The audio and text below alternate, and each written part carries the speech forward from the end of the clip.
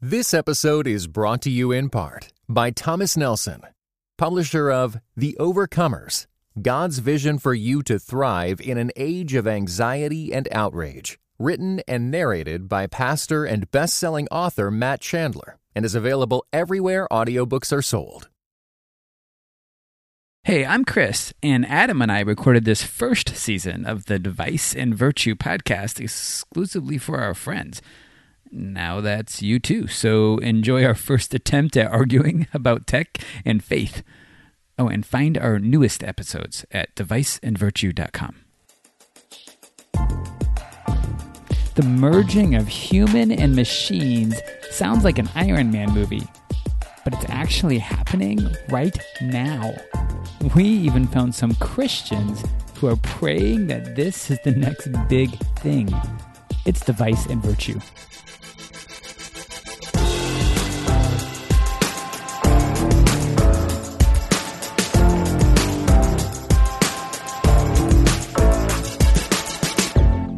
Well, it's another episode of the Device and Virtue podcast. Christian thinking about technology in the church, for the church. This is episode 6.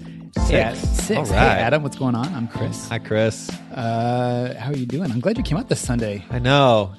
It's good to be out here. Good to be with friends. We both did church this morning. You did the suburbs. I did the city. And now right. we've joined in the middle on a Sunday afternoon. Absolutely.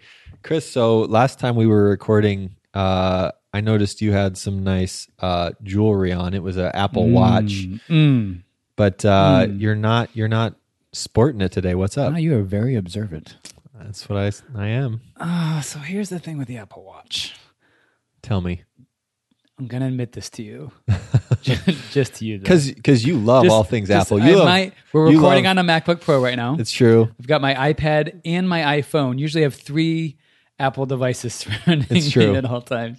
And I do have an Apple phone, but I don't have an Apple computer. Okay, yeah. So you're, non-purist. It's true. I didn't like the Apple Watch. Really? No. I wore it. So I got it as a gift.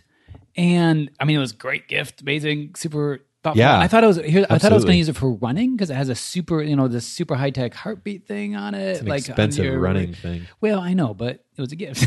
and then I thought, the apps would be cool. And it just doesn't, it's just sort of, I haven't worn a watch in 10 years. Do you wear a watch? I do wear a watch, yeah. See, but it's old-fashioned. I just used to pull out my phone, checking the time, so... and so I wasn't really about the time. I was all like, is it useful on my wrist? But like, it does this little notification thing where it slaps your, like if someone was taking a fingernail and slapping the top of your wrist every time. Every time you get a text. Every time you get a text. Every time you get a Facebook notification, you're just getting these little flicks on your wrist. Oh, that sounds terrible. I know. And the connection to the iPhone sucked. And I really had an emotional night about this on the day before. I was like, I've got to return it by this day to get full credit for this thing. And I'm like, am I going to do it? Am I going to on the charger by bed? I just stopped taking it with me. Yeah. So I'm just going to admit, I don't think it's all that. So you got rid of it. I turned it back into Apple, and they gave me a gift card, and I've got a bunch of credit. They give you a gift card, huh? Yeah, they give you I'll wait till the new iPhone comes out or something. It doesn't expire. Yeah, so that's nice. Yeah, but I don't know about the smartwatch thing. So I'm just saying, thanks for asking, but the smartwatch is interesting. I just feel like we're not there yet. Yeah. Well, so speaking of technology and things attached to your body, I gotta tell you. This is good. Good to I gotta tell you about this guy. Yeah. So you brought this whole thing today. I'm very excited about it. What are we doing? Yeah. Okay. So I'm just gonna start by telling you about this guy named Neil Harbison. Neil. And if you met Neil, you would immediately be like, "What is going on?"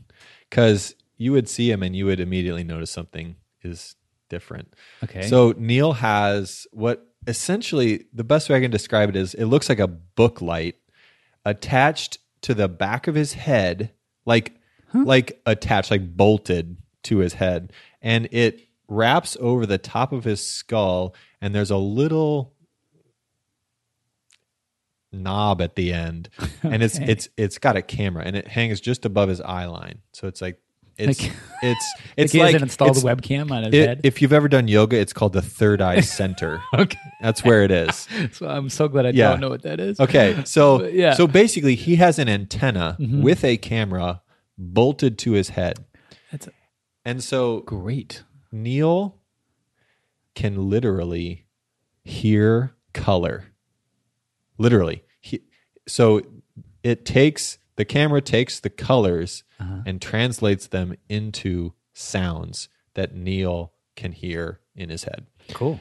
And so Neil self-identifies. He did this by choice, Okay. but he self-identifies as a cybernetic organism. Which is I really see what we're talking about. Yeah. Okay.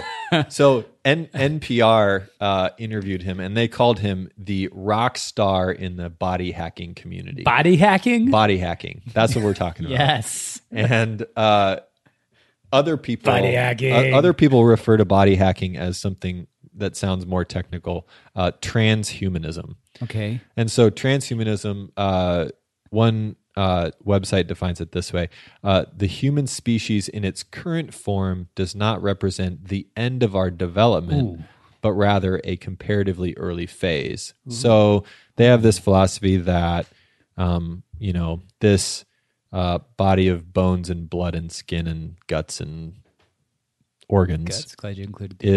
is just like ready for this whole transformation into like merging ourselves with our machines. Okay. So yes. what do you think about what Neil has done, bolting a book light to his really? head? Yeah, oh gosh. Well, we're gonna. Well, it sounds super awkward. Right? It does. Yeah, It looks super awkward too. and it also like sounds like movies. Like there's just people walking around with Yeah. mechanical things. Yeah, it sounds like a Will Smith movie or attached to them. yeah. I was trying to. I'm so bad at my dystopian movies, but it sounds like a dystopian dark Yes. movie, right? Yeah, right? right. Yeah. No. Yeah. It's a little Bizarre. Yeah. Or a lot bizarre. Like and you start meeting. I mean, I'm sure we're going to talk about all these things. But you start thinking about like, well, when is it not human? He has these mechanical things on him, Right. and, Well, like, he doesn't identify as human. He identifies as a cybernetic organism. Yeah. So that's we got to say that's not good. Yeah. Okay. So what if I told you though that Neil Harbison is colorblind? He only sees in grayscale, and this is a way for him to This is an translate color assistive. into something that is meaningful for him. Oh, I see. So this is an assistive device. Yeah. So he can't actually. So you said he elected to do it, but otherwise he would not. If he did not have this device, he could not actually see color. Right. Yeah. No, so now you're making it more complicated. Right. He has what you could call a disability. It's maybe a minor disability, Yeah. but it's a disability. And he's compensated for it with a book light on his head. right. Right. Okay. So now it looks weird and it feels weird, but it is helping him do something that he could not do otherwise. Right. As technology often does. True. So, like, it kind of pulls on the heartstrings a little bit. Sure. Right. Well, we could think of lots of examples of that. Yeah. Oh, yeah. So, it's bizarre. It throws you off. But the reality is that this is not as unusual as maybe we want to think it is. So there was this article by a tech writer named Nicholas Carr called "I Want Wings." Okay. Yes. This is the one you sent me. Yeah. Right. Yes. And so he kind of unpacks all these different cases of people and different transhuman developments. But he starts out by talking about how people have forever been wanting to be able to fly, Yeah. right? Oh, People great. want wings. They want to be able to fly.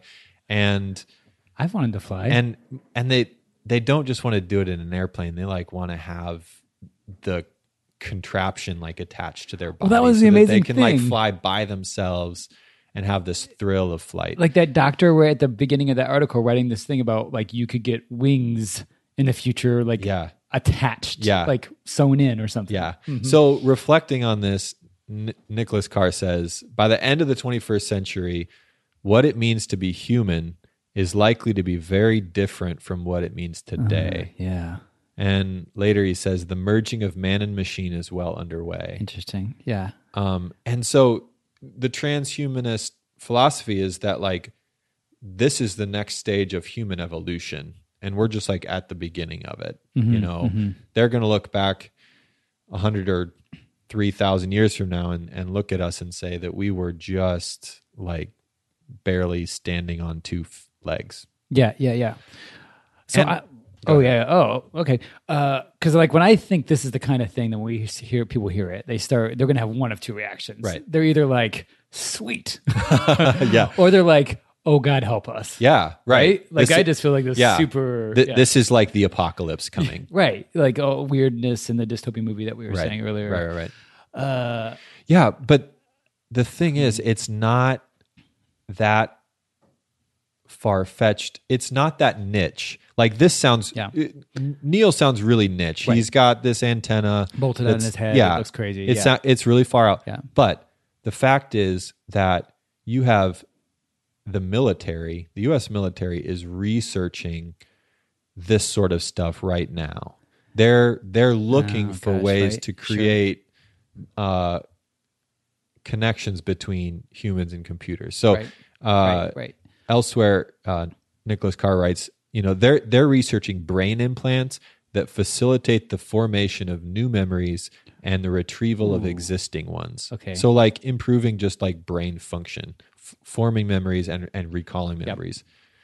Neural interfaces, so a little bit like what Neil has, but neural for your brain interfaces that reliably extract information in order to control complex machines, or to have like a modem in your head. Not a joke. Beep, beep. Right. Like, yeah. They're probably not those. They're probably, Right. Exactly. We're so old. It's true.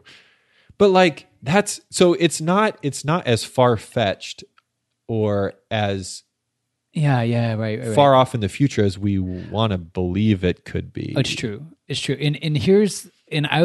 read this whole article, which by the way, Nicholas Carr, like really amazing article, yes, right? Like absolutely. I think folks should read it. Carries you along. It does. So the first word, I thought of two objects. Okay. With this article, I want to throw one at you. Okay. To see what you think of it, because my brain is doing. Are we okay with this? Is this right or wrong? Yeah, right, like what is right.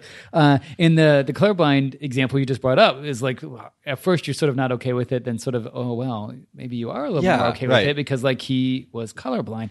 So and I thought about myself. I was just thinking about daily life. I have something in my life every day that I think presses this point. Okay, it's just contact lenses. Okay, yeah, I wear contacts too. So like. I have really bad eyes. I got glasses when I was 4.5. Okay. I'm kidding. And they were a Coke bottle by the time I was fifth grade. Man. My fifth grade photo in my yearbook. Have I shown you? No, we're not going to show this to seen you. This is not okay. Just we'll post it online, no, right? We definitely will not. Yeah. It's just rough. And I mean, like, my mom was picking my glasses at the time, so it's just it's not good. No good. So when I got contact lenses in 9th grade, my world changed. Right. I suddenly became popular.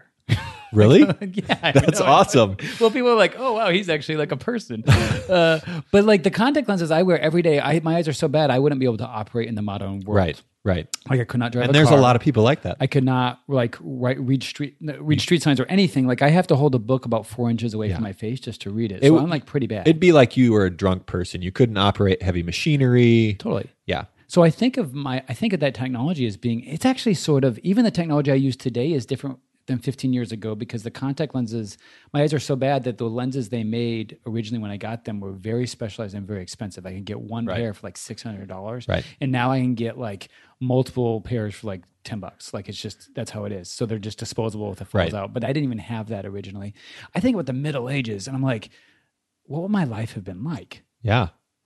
Like I couldn't live like this. I don't know but I couldn't. You would have worked with your hands. So the question is, like, we've got to at least start with this thing is like, are we okay? If we feel a little squeamish about guy having a thing plugged into his head, why don't we feel squeamish about the thing we put on our eye? Right. Because we're used to it. And because so many people have it. I mean, if a lot of people had an antenna attached to their skull, they would feel differently. It'd be like an episode of Star Trek. Yeah, but it would feel more normative. And Neil is not normative yet. No, I think you're totally right, because because technology started as toys and they moved to tools and then they moved to environments. Exactly. Which is something you hear me say all the time. Absolutely. Nicholas Carr has a very similar quote in his article about how essentially things become more normal. Yeah. And then we get used to them, but at first they're sort of awkward and weird, right? Yeah, yeah. So here's the other reason, though, I think why it feels, that's one reason, but I think there's a second reason why it feels one thing could feel weird to us and the other one could not. And the contact lens is my dividing line. And Okay. You alluded to it before, because the contact lens repairs something Right. or corrects Right. something. It corrects a disability or to something that's not working right. the way we say as a human it sort of should, right? So when we Yeah, sort you of don't go, have 20/20 vision. yeah, and my this eyes have gotten bad. brings So it like back we're to going to that. bring it to a certain standard that we're going to bring it back up. It's going to correct my vision. That's Right. what the eye doctor calls it. corrective But lenses. but there's another thing, like the wings thing. yeah, I've never had wings before. right. Probably wouldn't have wings in the past. So like adding wings feels like a completely different thing, an enhancement. Right. Right. So is it a correction or is it an enhancement? It goes above and beyond. Isn't that part of like what makes us feel weird, that the enhancements are the weird things? Yeah. Yeah, absolutely. And Neil's an interesting case because it's both a corrective Yeah, right. and an enhancement. Yeah, and so in like my other corrections, like my aunt got a replacement hip, right. recently. Like it's a full, like she was starting to get to the point where, I mean, she's just not that old. She was 55-ish or something, wow. you know, like, but it Yeah. like, just, it runs in the family. She could almost start to barely walk. It starts affecting how she can work. So they put a full metal hip Right. in her, that big surgery, but now she's like amazing. She can get around. She doesn't feel any pain. It's like, so it's a correction. We go, that takes her Right. back to where she should be or Right. something, right? And we have a lot of other examples of what we don't call body hacking, but are in some ways like contact lenses. You've got prosthetic limbs. You've got you've got piercings. You've got cosmetic surgery. People that do fertility treatments, wearing braces on your teeth, having a walker, a hearing aid, even an Apple Watch. I mean, it's wearable tech. It's extending knowledge about your body. It's extrapolating information. Pacemakers, and of course the failed Google Glass. Right. So yeah, and these are like enhancements. We could, but I mean, it feels weird when they're different to us, when they're almost embedded in us, for one thing. But They're enhancements, but they're also correctives. the glass feels like an enhancement because it's Yes, doing something agreed. new. Although, like the like a the prosthetic pacemaker? limb, no, yeah, huge, like a correction, right? Yeah. So I was thinking about this correction versus enhancement thing, and I was saying, okay, well, that seems actually sort of simple. We could say, sort of ethically, and I suppose we can get to some scripture and some hardcore theology here in a minute, but like we could sort of say ethically that the corrections are sort of always, those are good, and the enhancements are sort of, that's the thing maybe we should not do, or like we shouldn't. But then I started thinking about, well, that line. Yeah. Okay, so here's the question. It's such a fuzzy line. It's a fuzzy line. Here's the question. What do I correct up to? Right. So like say like for your eyes, I don't know what your eyes were before, but am I allowed to correct your contact lenses? Am I allowed to correct your prescription back up to the best it was for you ever in your life? Uh-huh. Except mine, actually, it was always really, really bad. Oh, yeah. Am I allowed to correct it up to a human average performance of something? Like all humans can generally run about this fast, and so that seems appropriate to take. I want to run as fast as Usain Bolt. Yeah, right. Should Who we take doesn't? it up to what the best human could do? So that's Right. the Usain Bolt. So I'm giving 3 different options. Or should we take it up to the 4th option of as good as the technology can do? Okay. So those are my 4 options. So that Yeah. suddenly makes it really rough. Okay, as good as only that you naturally would have, just you, Adam. Yeah. Or as an average human would have. So in that case, we're calling some parts of you that you're not quite an average 20/20 vision is considered or the average. best human. It's still human. There was a human that had it. Yeah. But the fastest man, are you allowed to get a limb that takes you up to the fastest man speed, but we're going to still call it human because a human's done it? Yeah. Or is it to the technology's limit? Which is something that humans have created and have created the capacity to achieve. Oh, totally. Well, now so I think that problematizes the blurring line between the two, right? What is enhancement and what is correction? We find out really quickly that we could enhance ourselves to be way better than we... Right. Way, right? We could go really far. We can correct ourselves, quote unquote, into an enhancement. That's what body hackers are really advocating. They're saying, technology has reached a point where it can improve the human body instead of just fixing what's broken. Okay, so I have another thing to mention. I mentioned that I thought of two objects. Okay, yeah. We did contact lenses. Here's the other one. Depression pills. Like Zoloft. Yeah. So, and the reason I thought of this is because you got into this earlier, is I am just going to admit, I feel a little weirder when you get into anything that messes with the brain versus the body. Right. And there's a couple of examples that kind of relate to this. So Case Western Reserve is working on something that they call a home thermostat for mental states. So like, how can you control what you're feeling and thinking? And then really? Yeah. I mean, there's medications out there that they're working on to sort of take memories and remove like the emotional component from them. Like, so if you are faced with trauma, they would be able to remove sort of the emotion from that traumatic experience. Yeah, or if you have like a long time fear of spiders, somehow they go back and find the thing that caused that. Right. And they kind of take the emotion, the fear away from it, and you still have the memory apparently, but whatever. So, but to your point, like, there's... So doesn't that feel... that feels different. It feels like Eternal Sunshine of the Spotless Mind. Oh, right. Good movie. It does. It just is something about if we're talking about hacking into that, or I don't know, maybe I get a hard drive so I can remember, Star Trek, you could, or not just Star Trek, although there was an early version of that. What's the movie where they download stuff in their brain and they all know, oh, I'm sorry, The Matrix. Wow. Really obvious. But you can just suddenly download something in your brain and you know it. Yeah. Like you just know it. You just have experiential knowledge. That stuff feels, for some reason, I don't know, like even freakier to me than someone sewing in wings. And I think it's because... Yeah, it does. And I think it's because that to me, the brain feels like it has something more to do with like who you are than your body, which I'm going to admit, and anyone thinking theologically should hear right away. Wait, that's dualist. I'm like sort of separating the brain and the body into two different things and putting them on some rankings as opposed to seeing them as all created together. But it's sort of true. Yeah, I mean, we definitely, we think of our brains as the operating systems for our body, to use sort of that computer metaphor. Ooh. And so when we let that iOS. When we let the computer inform how we think about, so the hard drive is, or the operating system or whatever is running the show and everything else is just a shell.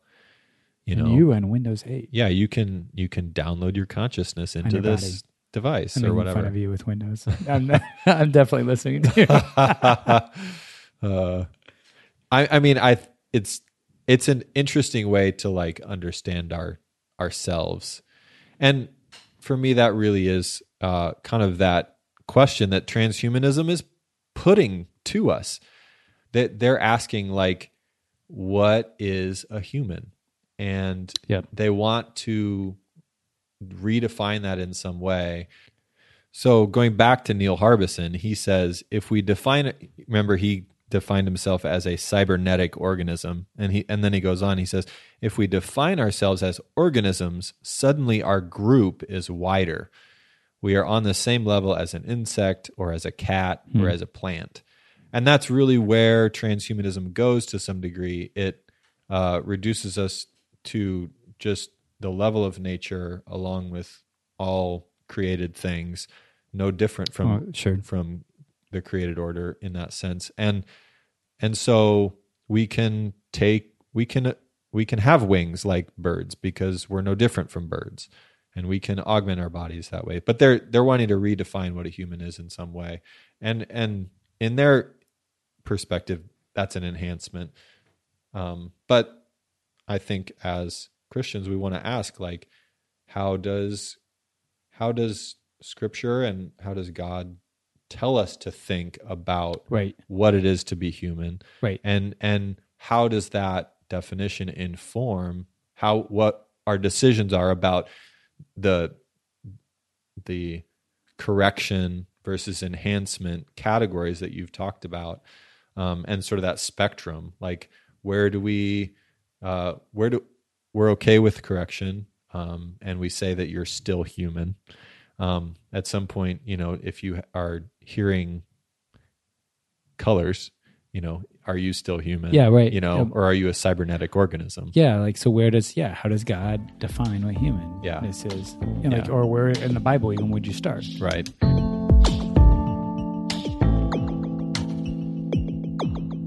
For me, it's interesting because when you think about it, we've been doing this from the beginning of time. So Adam and Eve were doing this. As strange as that sounds, Adam and Eve were out looking for knowledge. They weren't downloading information using a modem that's in their brain, but they were seeking knowledge. And Eve thought, well, I could get it through an apple. And in fact, she did. She got it through an apple, not an Apple computer, See. or a piece of fruit, if you will. But with that knowledge came consequences, came unintended consequences. Mm-hmm. And they decided that they needed to augment their bodies with leaves. Mm-hmm. And so there is that sort of pursuit out there that's in the heart of every one of us. And then we go and augment that. We kind of take the consequences and we try to take care of those consequences, our shame, and put fig leaves over it. And in adding to it, you're saying, like, even biblically, like, this starts to give us an example of what not to do. Right.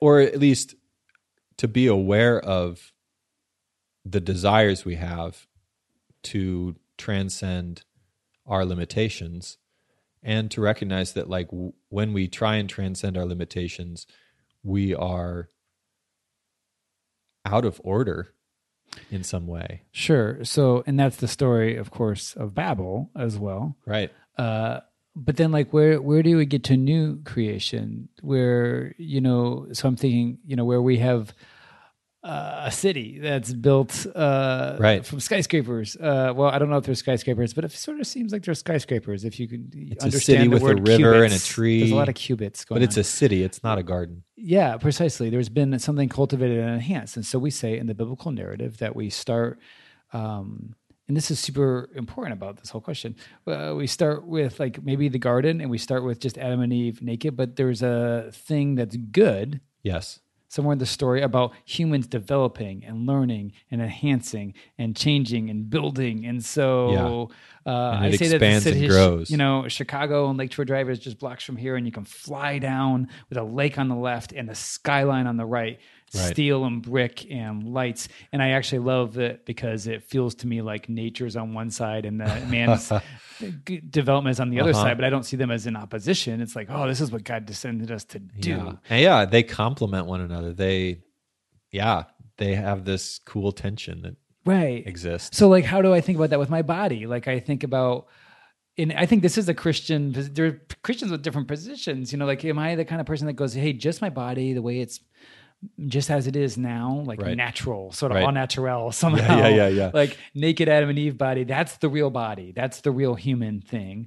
Or do I say that God intended for me to enhance it, I dare say. Right. Because if we think about the world, I think he didn't want us to just keep it as the jungle garden. Like, he was okay with us building, like, go till and cultivate and build roads and do all these things. So is that true with my body?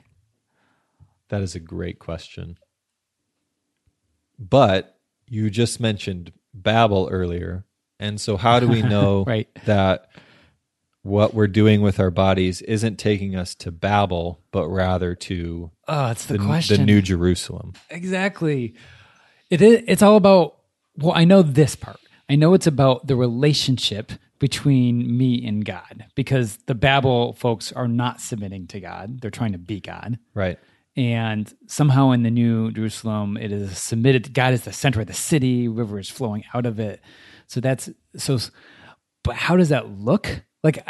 Like in day-to-day life, making decisions rough. Like if you were going to get an enhancement, like and go, am I submitted to God or not? Yeah. I don't know. How do you discern? Yeah. Well, so I think part of answering that, one of the discerning questions is, am I doing this because I feel that God has gypped me? Am I doing this because I think I deserve this? Yeah, because that's to stand in for God at some point, or be bitter or at His kingship. Yeah, I mean, am I getting this fertility treatment because I feel that God has taken away something I have the right to? Am I getting these corrective lenses because I have the right to have 20/20 vision? Yeah, I think that's a huge discernment. I mean, if we go back and even think about our first guy, Neil. Right. Like, what does God think about him? Yeah, he's living in a grayscale world. And does he feel gypped by God and wants to compensate for that? Or in like a take control sort of way? Or is it like he's using his creative faculties that God gave him to hear? Within the limits that God made him, it feels like working under creation, not sort of like overpowering it. Right. Well, I think transhumanism is certainly a trajectory that we're on. I think it's sort of crazy to think. It is crazy to think, but there's evidence that like we're moving in that direction, and so we have to be thinking and praying and discerning what our responsibility is to really ask this discerning question of like, what am I trying to take over God's role, or am I submitted to and surrendered to what He's given me? And from there, do I then, am I still okay with this enhancement or this correction, or am I not? Which means that I have a good question for you. Okay. Because it's time for Vice or Virtue. Nice.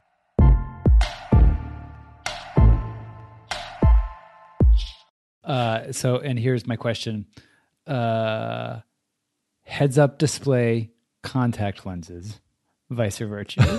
So a computer screen on my eye. Yeah, so you like the thing you put in your eye, and then you can look around and say, like, look to your left and see 4 stars if you look to the coffee shop there, or 2 stars if you look to the coffee shop on the other corner, instant Yelp review access. Yeah, but is it ad supported? Why do you ask? Because I don't want to have ads popping up on my eyeball. So what's your answer then? In the spirit of this podcast, I feel that I would need to pray about it. I would need to discern whether I'm taking control over what God has given me. And it would be a personal decision. Wow. So Vice for you. Vice for me, yeah. Definitely. And I am so in on this. I've just been... You're crazy. I've been wanting... You can... it'd be so cool. You just can pop in the contacts, see the things. No way.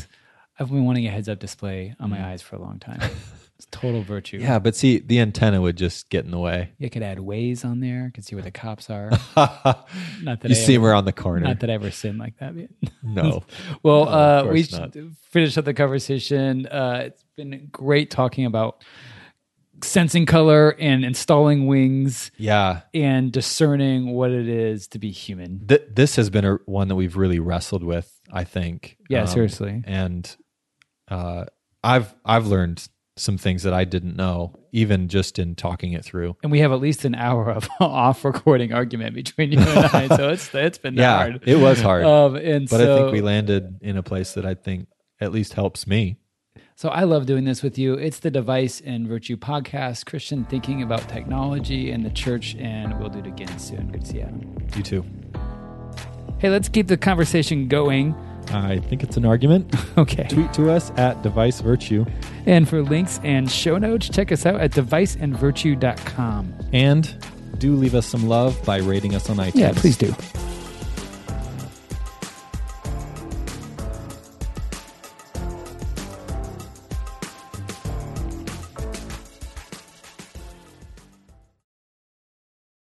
This episode is brought to you in part by Ministry Pivot with Russell St. Bernard. This podcast features important conversations with industry leaders such as Nona Jones, Bishop Walter Scott Thomas, Reverend Dr. Nicole Martin, and so many more. Visit ministrypivot.com or on all streaming platforms.